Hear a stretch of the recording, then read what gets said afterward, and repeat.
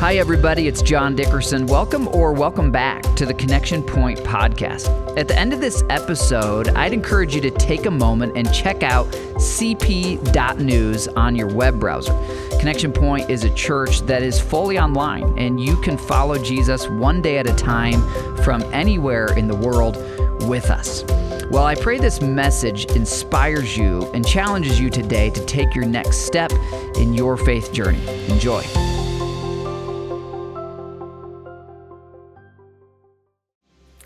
All right. You've joined us for part 2 in this series called A Life-Giving Christmas. And as you just heard from Denise on our leadership team, this is a phenomenal time of year. It's a great opportunity for you to invite others to experience God in a life-giving way. And that's especially what we'll be communicating on Christmas Eve, the good news. So do pick up those invites on your way out. But for you today, we really pray for you, and we really pray over each of these messages and each of these series. And as we prayed about the month of December, we know how busy it is, how demanding it is. And our heart, our desire is that every weekend in the Word of God this month would just give life to you, that you'd have a life-giving Christmas. Saw a really funny video the other day of a little guy with the cutest little British accent. And he's talking with his mom about the role that he got in the Christmas pageant. And he says it's a classic role, but it's a little bit cute as you discover what the classic role is. Go ahead and take a look. Guess what I am for the nativity? I'm a classic one. Classic role, is it? A classic part? Yeah. Joseph? No. One of the three wise men? No. But it's a classic part? Yeah. Okay, you tell me then, because... I'm door holder number 3. I'll be holding doors. That's amazing! Holding doors for who? Probably Joseph and Mary. Oh my gosh, were you pleased when they said that? And I was like, I'm a door holder. Get in there. Let's go. Yes. I'll have to wear like brown. Really? Yeah, probably. Excellent. That's really smart, Milo. Isn't that great? Door holder number 3. What I love about that is this: live long enough and you'll find yourself playing some role that you didn't expect. Maybe you wanted the part of Joseph and you got the part of door holder number 3. Maybe you wanted the part of married and you got the part of single. Maybe you wanted the part of mom and that hasn't been your role yet. What can you do when you find yourself playing a different part than you expected in life? You expected the promotion, and instead the coworker who's so cruel and just an outright liar gets the promotion, and you don't. What can you do when that's your story in life? Luke 1, verse 29, Mary, the moment the angel comes to her, this messenger of God, she's a teenager, she's engaged, and this messenger appears with this unthinkable message from God. It's these 3 little words we could easily overlook in the Christmas story, but I just think they're so important, that Mary was confused and disturbed. I don't know, over in Avon this morning, someone online, someone here in the room in Brownsburg, right now there's something in your life that those 3 words would describe you pretty well. Confused and disturbed. Mary's entire life plan gets turned upside down. I mean, her dream for her life is never going to happen. And there are sometimes twists and turns in our lives where the very dream we had, it's just like that is never going to happen. So Mary's trying to think, what in the world could this angel mean? What is going on? Let's dig a little deeper in our lives and ask this: what can you do when you're confused or when your life has been disturbed? What can you do when just what's going on in the world disturbs you? I mean, this last week, one of our local schools here that many of our students go to, there was a bomb threat. All the kids had to evacuate the building. You talk about just frightening. For every student, for every parent, like, what do you do in that situation? Confused and disturbed. Mary can relate to you. I can relate to you. God can relate to you. Believe it or not, the Christmas story starts with God being in heaven, a place where there's no sickness, there's no death, there's no pain, and yet God was confused and disturbed, not about his comfort, but about our discomfort, about the evil that plagues planet Earth. And here's the reality. The thing that confuses or disturbs you in your life, whether it's cancer, whether it's divorce, injustice, racism, bomb threats, and every form of evil, including what we see in the Middle East right now, they're actually all connected under the surface. And God is disturbed about all of it, not confused, but disturbed. He knows all things, and yet he gave us a free will, and with our free will, the people who came before us and we ourselves, we often mess up the planet he gave us, the relationships he gave us. And so the true Christmas story is very much a story of people being confused and disturbed, but that's not the end, that's the beginning. And for you, if you'll place your faith in God today, whether for the first time or in a renewed way, to say, God, I want your plan for my life. Jesus, I believe you're God and you died for me on the cross. The moment you turn to Jesus, confused and disturbed changes from being the end of your story or the theme of your story to just the beginning of your story. Mary's story continues in verse 38. Mary responds to this angel. Now keep in mind, what the angel has told her is the opposite of what she's planned for her life. You know, we talk about the American dream. Mary probably had the Judean dream at this time. You know, there were a lot of barriers. They were under the Roman government. They were essentially a nation on house arrest. They had to pay these exorbitant taxes, and yet there were still weddings and funerals and births, and people adapt, people adjust. Like all her friends, Mary's most likely planning to live the Judean dream, which is what? Get married, have a bunch of kids, all the holidays and all the feasts and festivals, have a bunch of people around you that you can love, because really that's about all you can control under Roman rule. And in this moment, this angel appears and says, God has a plan for you. You're going to become pregnant before you're married, which is the biggest taboo in that culture, way bigger than our culture. This is a shame-honor culture. It's a very shameful thing. She'd be disgraced. This is why she leaves for the first 3 months of her pregnancy. This is not good news for Mary. It might be good news for the world in the end. But in the moment, this is not comfortable. This is not ideal. This is unexpected. And the very word of God without error says she was confused and she was disturbed. And yet, after the angel explains, here's God's plan. I just love Mary's answer. It shows her high view of God. I am the Lord's servant. What if where there's confusion in your life? What if where you're disturbed in your life? You not only prayed for God to resolve it, and you should pray for that, but what if you also prayed, God, make me your servant within this?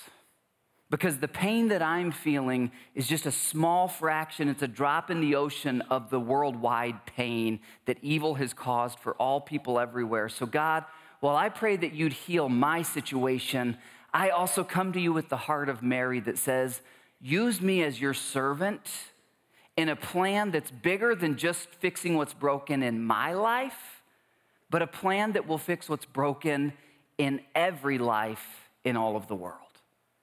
And then you talk about surrender. Mary essentially says there in the second half of verse 38, may God's plan for my life, which I just learned about and is totally different than what I've been counting on for 14 or 15 years, may that happen. Because God's bigger, he's better, he knows best. So I surrender to him. Choose to be God's servant in his plan to defeat evil. This is your best path forward when you find yourself confused or disturbed. You choose to be God's servant in his plan to defeat evil. He will resolve your pain through Jesus' work on the cross, whether in this life or the next. And he wants to resolve the pain of millions of people, billions of people, of nations. And he actually wants to use you in that plan. That's why you're still on earth. That's why you woke up today. That's why I woke up. You get to be part of seeing resolution and healing, not only for your life, but for the lives of others as well. Choose to be God's servant. Here's the reality. Whether you believe in God or not, whether you choose God in your pain or not, you will have confusion in your life, and there will be times when your life is disrupted. It's not like, hey, choose to believe in God because then you'll get a bunch of confusion and disruption in your life. Now, sometimes when we follow Jesus on the narrow road, there are things that are confusing to us. But we need to back up and understand everyone's life will have pain in it. Everyone will have to deal with cancer at some point, or a car accident at some point, or a bankruptcy, or a divorce, or the loss of a child, or the loss of a parent, or the loss of a sibling. We all will. And so when you don't choose to be God's servant in it, you're still going to go through it. You're just not going to have a purpose in it. But when you say in your confusion, in your disruption, in the pain of your life, God, I choose to be your servant. Yes, I want your healing for me, but I want you to use me to heal others as well. Now, through your pain, you're propelled by purpose. You're carried along, and it starts to become fulfilling. It starts to become an adventure rather than just I wake up every day and I just try to avoid pain.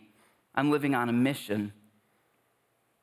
This can take 1,000 different forms, and I actually believe every single one of you, if you've placed your faith in Jesus, and if you haven't yet, you can do that today, even during this message. Just call out to him to be your Savior and your Lord, the God of your life. Every one of us, God has unique ministries for you that no one else in all of history can do. Ephesians 2, verse 10 is where God says that in his word. There's things for you that no one else can do. One of the great heroes to me in our church movement is a mom who found herself a widow within the last few years here. Her husband died of cancer unexpectedly. He's with the Lord in heaven. She knows she's going to see him again. And in that unthinkable pain, as she has just chosen God and she's led her kids to keep looking to God, and her small group has come around her, and a lot of those dads in the small group are being father figures to her kids. You know what I heard recently? She has started a ministry. It's not like it has a website and a title. It's just something she does. When she finds a mom in our church whose husband gets a terminal diagnosis, cancer or something else, she goes right away to that mom who will become a widow unless God does a miracle. And she starts to minister. Not just comfort, but also, here's all the paperwork. Here's all the legal things you're going to have to do. Here's everything I had to go through in the last few years, and I'm going to walk with you through it. Talk about purpose. Talk about fulfilling. You talk about God taking what was meant for evil by Satan when he introduced death into our world, turning it for good so that others can see the goodness of God when they walk through the most difficult days of their life. She discovered that because she said, God, I'm your servant. My life's pretty disrupted. It's pretty painful, but I choose to serve you. I wonder, what could this look like in your life right now? What could this mentality, this attitude of saying, though there's pain in my life and I could obsess on that, and from what the culture tells me, I would be justified to throw a pity party for the rest of my life, but instead, I'm going to see that God is bigger. I'm going to believe that he works all things for good, and I'm going to choose to be like Mary, and I'm going to say, I am the Lord's servant. God, if you allowed this, then you have a plan to work it for good. It's a posture of the heart that will reveal itself in your time, in your treasure. You see, God's plan to bring the Messiah who will solve death and pain for all who believe. The way is open to everyone. Mary gets to play this huge role in it, but it doesn't mean she's going to have an easy life.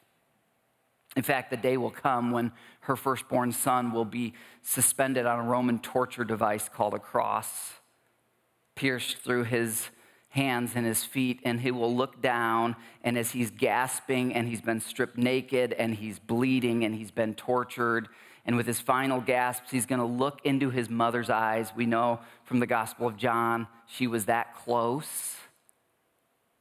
And John, the disciple, he's going to say, "Take care of my mom for me."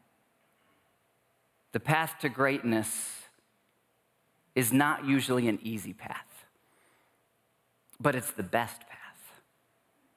Now, that went pretty deep and pretty heavy. I'm going to lift us up a little more to maybe where you walked in here today. When you look at the Christmas story, there's all these characters: shepherds, angels, prophets, Mary, Joseph, wise men. But really, they all play one of four key roles that God always uses in his plan to redeem the world. And God's still using these four roles today. Here they are. The angels had the role of inviting people to come and worship Jesus. The prophets had the role 700 years before Jesus was born in Bethlehem, when he came from heaven to earth, to say the Messiah is coming, he'll be born of a virgin.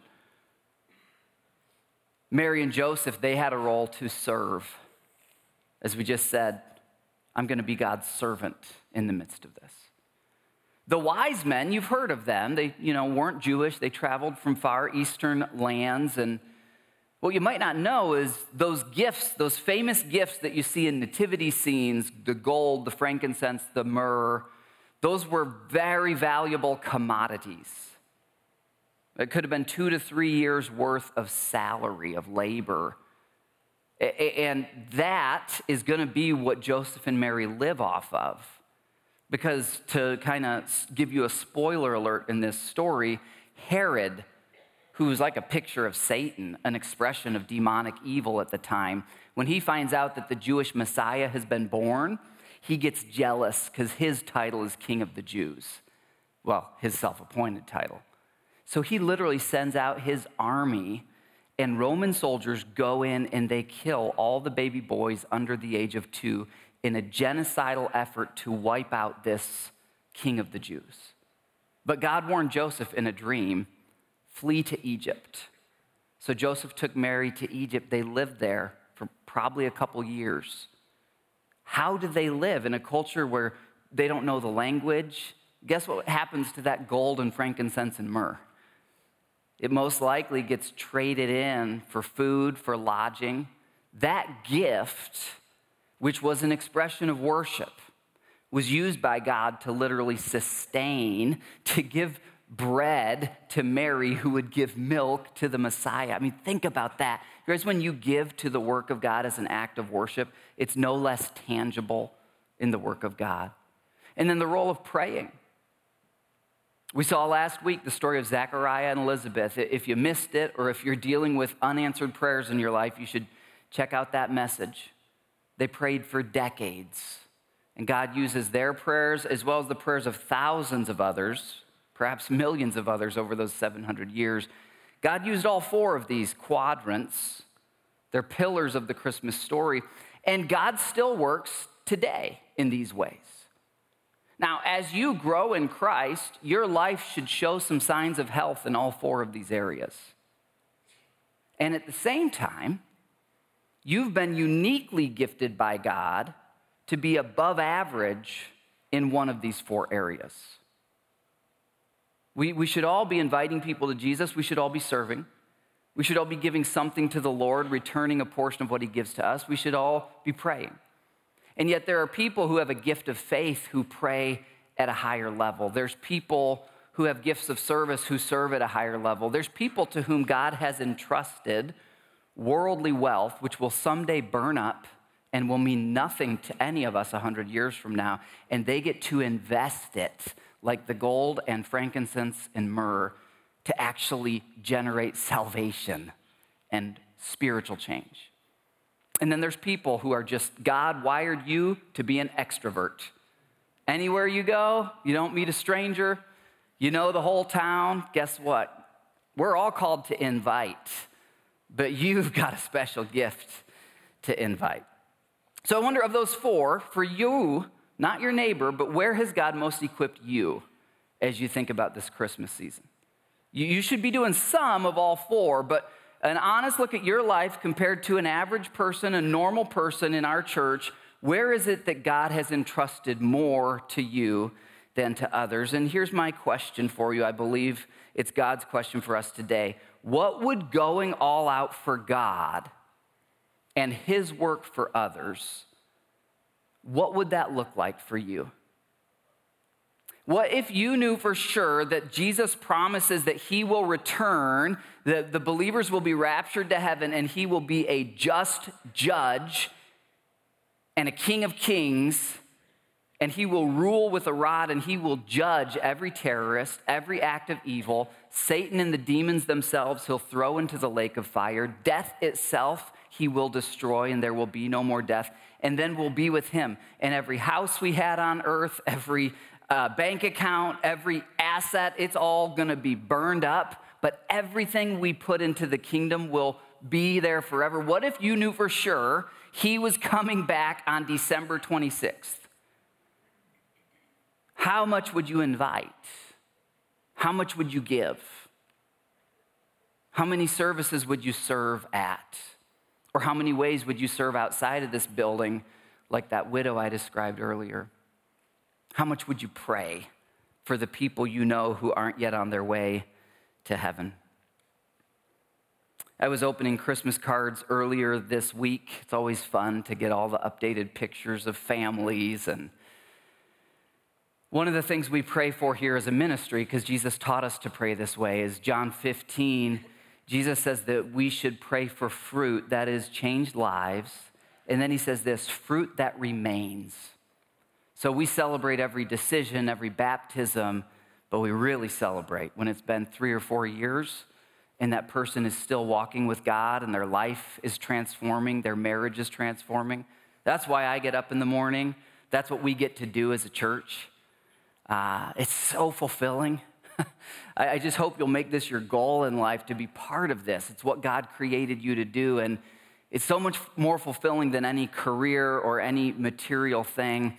Was opening one of these Christmas cards, and my eyes just watered up with tears when I saw this precious family. It's a family, they're actually at this service, but I can't look at them or I'll cry. So I see you guys, though. I saw you earlier.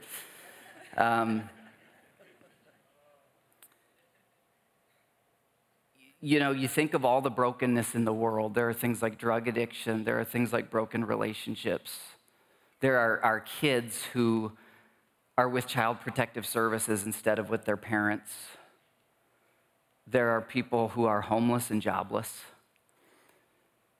And humans make a lot of good efforts to solve these problems, but the real, most lasting solution to these problems is getting people to Jesus. And then getting them into a local church, which is the body of Christ, where they get to be fully transformed. And so this is a couple where people from our church, being the hands and feet of Christ, met them and loved them. And when they decided to place their faith in Christ, where their story was a lot of those things I described before, addiction to an extreme of homelessness and division and loss and brokenness and rock bottom, that it wasn't just a dramatic salvation moment, but as men of God and women of God from our church have discipled this husband and wife, they've both become trophies, in the trophy case of God, trophies of grace. And their marriage is, you know, none of ours are perfect, and they wouldn't pretend that theirs is, but it's a vibrant marriage. And now their role as parents, being the Christian parents God designed them to be, and knowing that this picture is in their home, and knowing the good careers that they're engaged in. This is God's solution to unemployment. This is God's solution to homelessness, to addiction. It's Jesus. And just as Mary had a role to play, so do you and me. Let's look back at those 4 quadrants. Because if you think of just that one family in our church, and they're representative of many more, there's someone who invited them. There's many who've served in discipling them and even served holding the doors and being in Kids City every week that they're here. There was a building for them to walk into. There was an environment, and the lights were on, the utilities were paid. A ministry that runs with excellence as it points people to God because of all of you who give. You're part of that story. That story happened because of you. And that story, and many others like it, are the answers to the prayers of our prayer warriors in our movement. Those of you who, when you pray on any given day, you don't just ask God for your bullet list of things you want for yourself, but you actually say, Father, let your kingdom come and your will be done. And would you use our church today and this week to reach the lost and to heal the broken and to make disciples? God is answering your prayers. Mary had to trust and serve her way through the confusion and through nonstop disturbances as they're going to run for their lives from Herod. And then eventually God's going to tell Joseph through another angel, you guys can go back now. And then God's going to kind of direct them exactly where to settle, which is why Jesus ends up growing up in Nazareth. Let's move to Joseph's side of this crazy disruptive story. It's in Matthew 1. Little Bible nerdery for you. Matthew is really a gospel that's written to the Jewish audience in the first century. So that's where Matthew just straight on, Jesus is the Messiah, because all the Jewish people knew what the Messiah was, the Savior of the world. Luke was written by a Gentile to non-Jewish audience. This is how Jesus the Messiah was born. His mother Mary was engaged to be married to Joseph, but before the marriage took place, while she was still a virgin, she became pregnant through the power of the Holy Spirit. You say, John, that's impossible. I'm aware. And that's kind of the point. This is not a myth. Every city in this story, every ruler in this story is documented. Jesus is one of the most documented people in human history. These are real people. You know, sometimes people, they don't realize the circular reasoning of saying, well, there can't be any miracles because miracles are impossible. And it's like, that's the definition of a miracle, something that's impossible. And that's kind of the whole point of it, is that only God could do it. And God doesn't necessarily do miracles like this every day, but he does miracles when and where he wants to flex his muscles and show his glory. And it had been prophesied 700 years earlier, if you look back in your Old Testament to Isaiah 7, verse 14, that the Messiah would be born of a virgin. So this was a fulfillment of prophecy. But again, talk about disruption. Talk about this is crazy. Can you imagine what Joseph is thinking and feeling? Just imagine you're in this shame honor culture. The most honorable thing is to be a good husband, a good wife, a good family. You're engaged, and your fiance comes to you and she says, two things. Do you want the bad news first or the good news, you know? Bad news is I'm pregnant, but here's the good news. I have not been unfaithful. It's from God, and it's the Messiah. You know, just imagine that you're Joseph. He's a regular dude. He's like, wow. Like, did Mary get hit in the head, or what happened, you know? Look at this, verse 19. Joseph, to whom she was engaged, was a righteous man. He did not want to disgrace her publicly, so he decided to break the engagement quietly. Let's pause there. He decided. You need to know this about the Christmas story. When Mary comes to Joseph and says, I'm pregnant, but it's God, he doesn't say, okay. He decided to break it off. Now he's going to do it as quietly and honorably as possible. He's a good guy. He doesn't want to bring shame on her, but he is not going to marry her. Are you clear on that? He decided. Not he was in the process of deciding. If the story were to end here, Mary and Joseph never get married. Verse 20, as he considered this, an angel of the Lord appeared to him in a dream. I want to pause there because some of you, you're in a situation that is confused or disturbed, and you don't know, like, what is God's will for me? I thought I'd be married, but I'm single. What's his will? I thought I'd be a parent, but I'm not. What's his will? I thought I'd get the promotion, but I haven't. I thought my marriage would be healed by now, but it hasn't. What's his will? Here's his will. You saw in the previous verse, Joseph was a righteous man. Doesn't mean he was perfect. No one other than Jesus has ever been perfect. What it means is that he lived a lifestyle of obedience to God. A lot of us, we want God to, wouldn't it be great if angels from the Lord would appear to me in a dream every time I had to make a decision? Wouldn't that be awesome?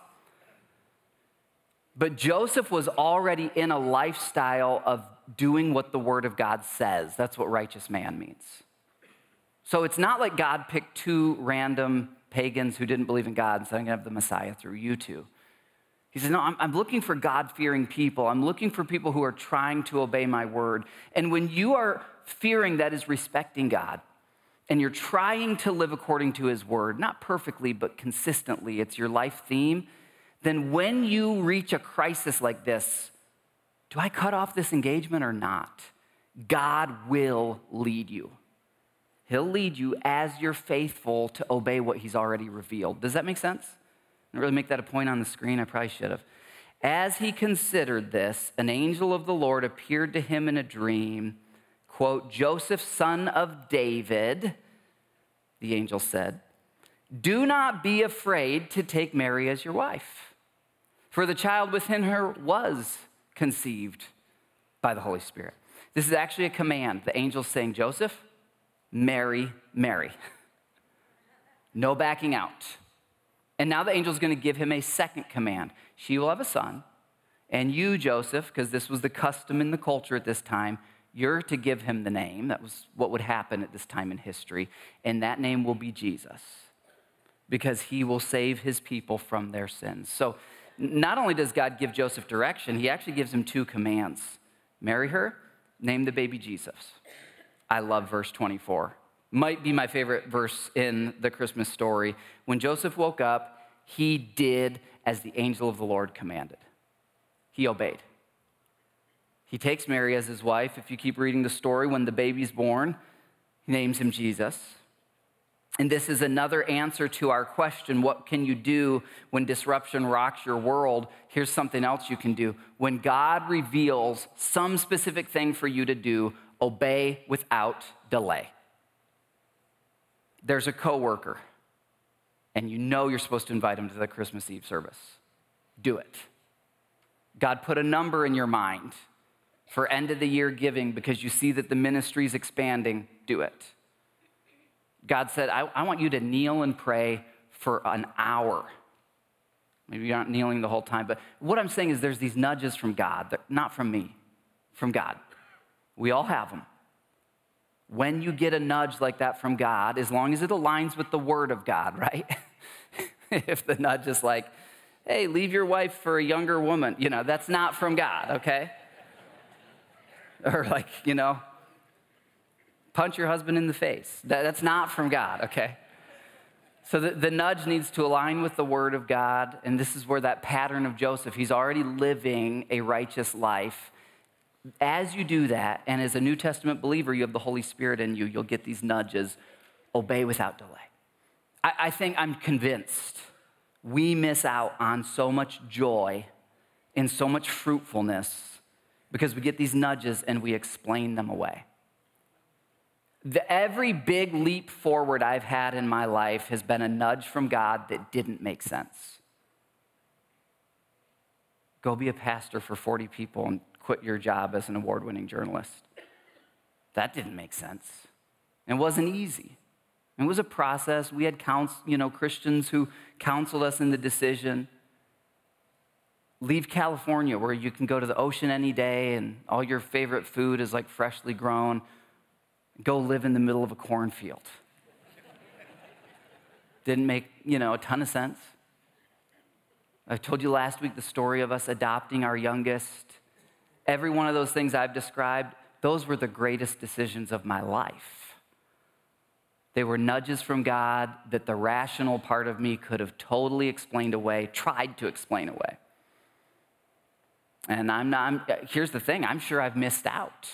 I look at the joy that those three decisions have brought and the fruitfulness that they've brought. Man, I don't want to miss a single nudge from God.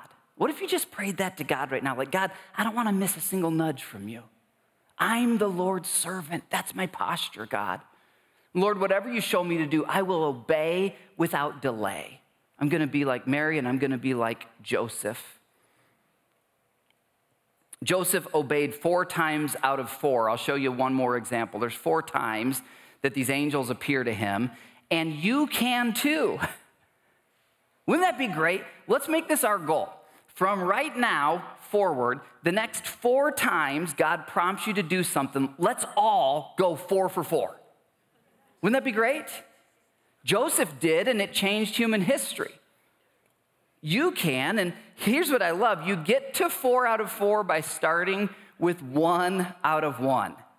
It just starts there. In fact, I'm going to help you take your 1 out of 1 in just a minute here. We're all going to be 1 for 1 together. Matthew 2:14, that night Joseph left for Egypt with the child and Mary. So this is fast forwarding. It's after Jesus is born. An angel appears to Joseph in a second dream and says, Herod's on his way with an army to kill all the baby boys. It's evil. You got to flee to Egypt. That night Joseph left. Not, I'm going to roll over and see what I feel about this in the morning. That night. Here's the point. When God prompts you, people's lives hang in the balance.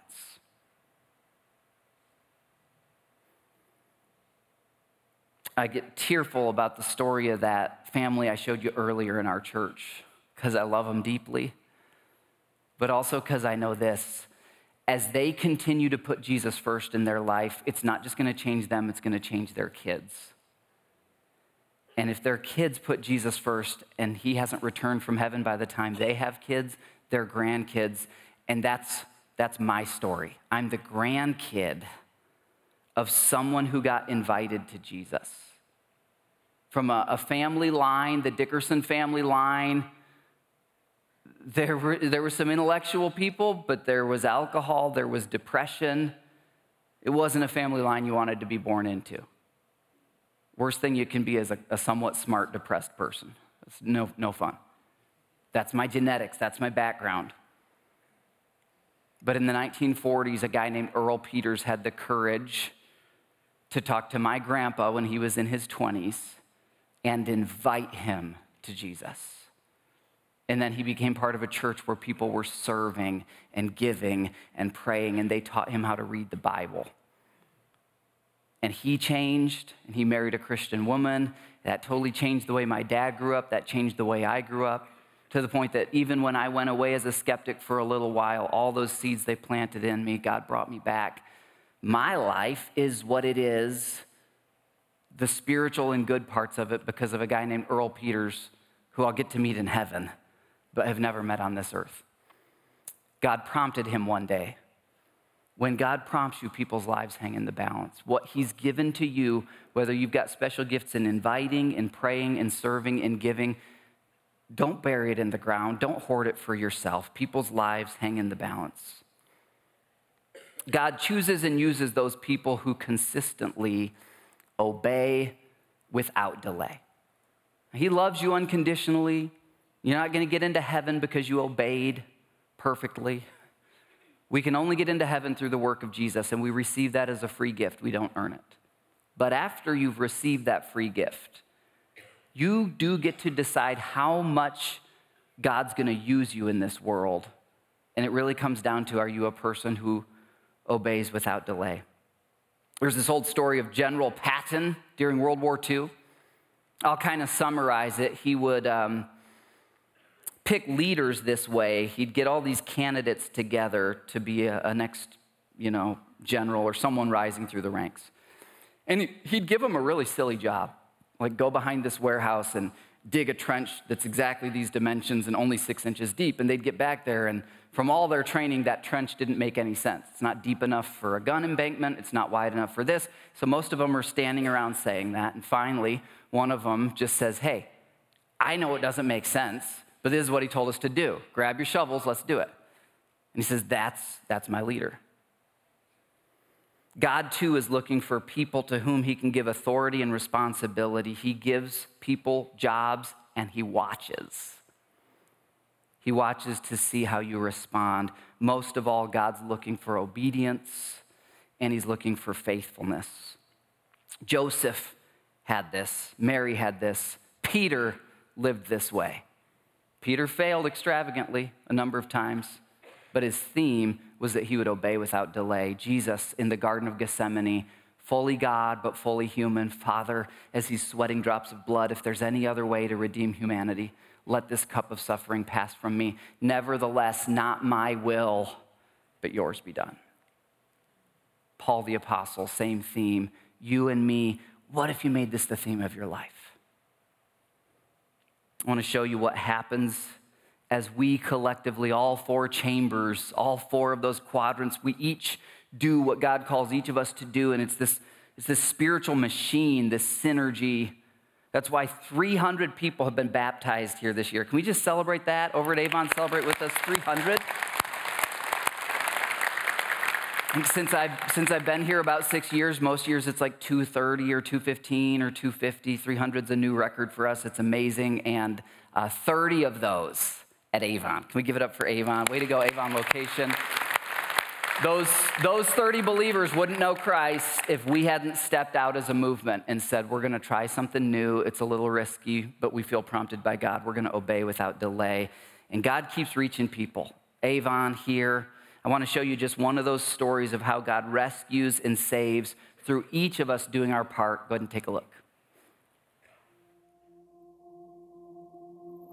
God led me to Connection Point through pickleball. In 2019, my wife was exercising at Connection Point, and when she was there, they were playing pickleball. She decided to try it. She loved it.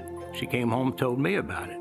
I decided I'd join her. My first time there, I met Mark, Marianne Heischman. They had started the pickleball group at Connection Point. They were so patient in teaching us the game and scoring. I really enjoyed it, and I decided I'd start playing. We kept going back, so did everyone else. It went from about 50 people playing to nearly 300 on the list. They began running 6 courts in the gym and decided they needed some additional volunteers, so several of us stepped up to host different days and nights to help. I played and served as a volunteer host for several years before I actually ever attended church or became a member. One year at Christmas time, my wife Jenny and I were out running errands, and I surprised her by pulling in the parking lot of the church to attend a Christmas Eve service. I was in my 60s and had never attended church, but through Mark, Marianne's kindness, and genuine concern about my faith, I started attending regularly on Sundays with Jenny.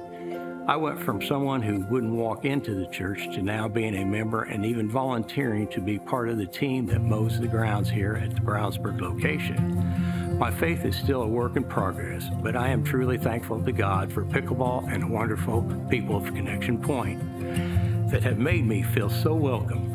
I especially have to be thankful for my wonderful wife, Jenny, for praying for me and hanging in there with me all these years that I didn't go to church, and she wanted me to be there with her. I truly am thankful for the people God used to pursue me and for the life-changing invitations to be a part of Connection Point. Isn't that cool? We're glad you're part of it too, Kenny. We love you, brother. And this story has all 4 of those parts in it, right? His wife praying for him for years. People serving. Pickleball's run almost entirely by volunteers. Most of the stuff in our sports and fitness is run by volunteers. Someone invited him. The gymnasium exists because of many of you who have given and who continue to give so we can keep it in excellent condition. Let's choose servants' hearts like Mary and Joseph. I think God's just searching for these kind of groups. And here, 2 times a year, we kind of have these big pushes where about 9,000 people will come through Brownsburg. And as God entrusts other locations to us, those numbers will grow there, where most Americans will still attend an Easter or a Christmas service if they're invited by someone they know, especially here in Indiana. So our Christmas Eve services, I call them all Christmas Eve, though the first one's December 21st, Thursday night, 2 there on Saturday the 23rd, and then 4 on Sunday. Maybe God's calling you to serve at one of these. It'd be great. I'd love it if you'd serve at Avon. We've got 3 services at Avon. Avon was, about 100 people last fall, and it's running 350 to 370 this fall. I can't wait to see what they're going to have for Christmas Eve. And then Fishers, man, you talk about confused and disturbed. I did not expect, we're still figuring out Carmel. God gave us a building in Carmel, and we're in the middle of remodeling that. And then he says, here's another one.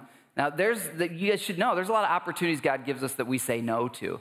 But we've been praying for Fishers. It was literally the next suburb on our list. And it's like, here's a building with 20 people. So Fishers does not need to be remodeled. So it's actually going to have its first service on Christmas Eve, so Sunday morning at 11 a.m. Maybe you just want to go over there and be part of making history, or maybe you want to serve there for that Christmas Eve service. Especially if you live over there, you know people who live over there, invite them to join you. And what we're going to do right now is we're going to get our 1 out of 1 by filling out these little Christmas cards. So grab your card. You should have one over at Avon. If you're online, I apologize that we weren't able to mail one of these to your house in advance, but you could actually still do this. Maybe just grab a piece of paper if you're online. And what we're going to do, you don't need to write a novel. Just write a line or two. And of course, the most important decision is who are you going to write it to? Maybe it's someone at the gym where you work out. Maybe it's a Starbucks barista or coffee barista that you see regularly. Maybe it's one of your kids' teachers. Maybe you are a student, it's one of your teachers. Maybe you're a teacher, it's one of the parents or a coworker. Could be someone in your neighborhood, someone in your workplace, just someone who, as far as you know, they don't have a vibrant personal relationship with God through Jesus. And what's great about this is you can just write them a little Christmas card that's authentic, let them know something you're grateful for in their life, and then if you're comfortable, you can drop this invite in there. If you're not comfortable, you don't have to. It's still a great Christmas card either way. Also, let the Spirit of God lead you. If it's someone who helps you in life at the gym or at work or wherever else, maybe you pick up a gift card of some kind and you drop that in there with it to sweeten the deal. Let them know that you genuinely want to give to them in life. So let's just take a couple minutes here. We'll fill these out. I'll be filling mine out as you fill yours out. And we're all going to get to 1 out of 1 from this.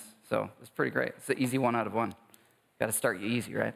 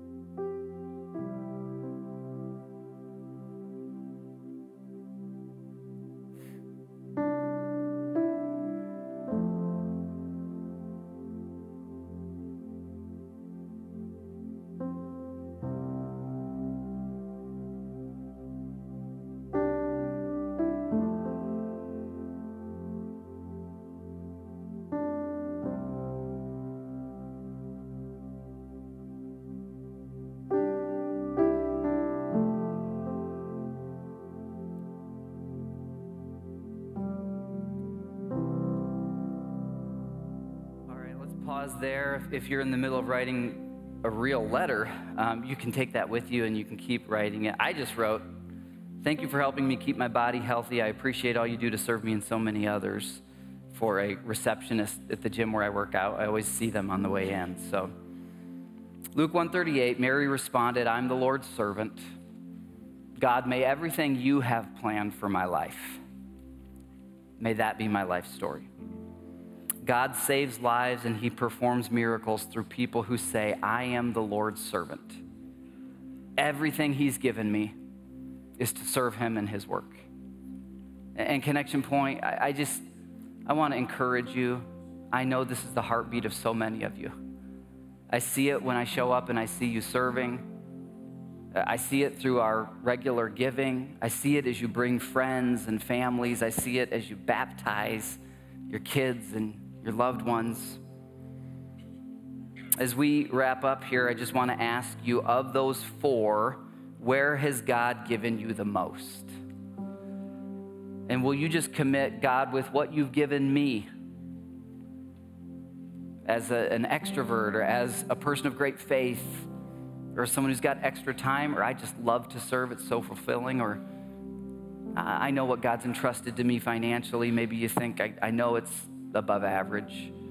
Will you just commit wherever the Spirit of God leads you, that you'll obey without delay? Do you want to get to the end of life and look back and realize God entrusted significant gifts to you, but you weren't bold enough to give yourself to his work through you? Do you want to look back on a small life that was really just all about you and your immediate family? Or do you want to stand before Jesus, saved and accepted because of his work on the cross, not your performance, but when he lifts the veil of what really mattered, you look back on a life and you see things that felt like sacrifices in the moment, and you realize they were the greatest investments of eternity. Let me pray this for you as we go from here. Father, Lord, we know you've left us on earth to fulfill a mission. The same mission as Mary and Joseph, the mission of the Messiah, to bring good news to all people, great joy, eternal life. Lord, we believe your word when it says that if we believe in you, we will have eternal life, but forgive us. That we don't often behave as if the other part of that verse was true, that those who don't believe will perish. Those who never hear about you will not have an eternal life with you. And so, Lord, activate us. Holy Spirit, breathe upon us. Activate our gifts of serving, our gifts of giving, our gifts of inviting, our gifts of praying. Lord, every spiritual gift that you've implanted in our body, Holy Spirit, we just invite you to fan them into flame. Make us a beautiful expression of the body of Christ. Jesus, we know you're going to return soon. We don't know the day or the hour, but we can choose that when you do return, we'll be found faithful, living with the heart of Mary that says, I am the Lord's servant. No matter what disturbances I live through, I'm going to serve God through them. And Lord, living with the faith and obedience of Joseph, that every time you nudge us, we don't explain it away, we don't rationalize it away, we obey without delay, knowing that all of this is yours and for you. We pray it in Jesus' name. Amen. Well, if today's episode encouraged you or helped you in any way, we would invite you to keep following Jesus with us. We send out a daily video text devotional. You can receive that, and you can learn how to gather with us online or in person for our weekend services. All of that is available over at cp.news. That's the letter C, the letter P.news on your phone or desktop or tablet browser. Thanks again for joining us, and please join me again next week for the Connection Point podcast.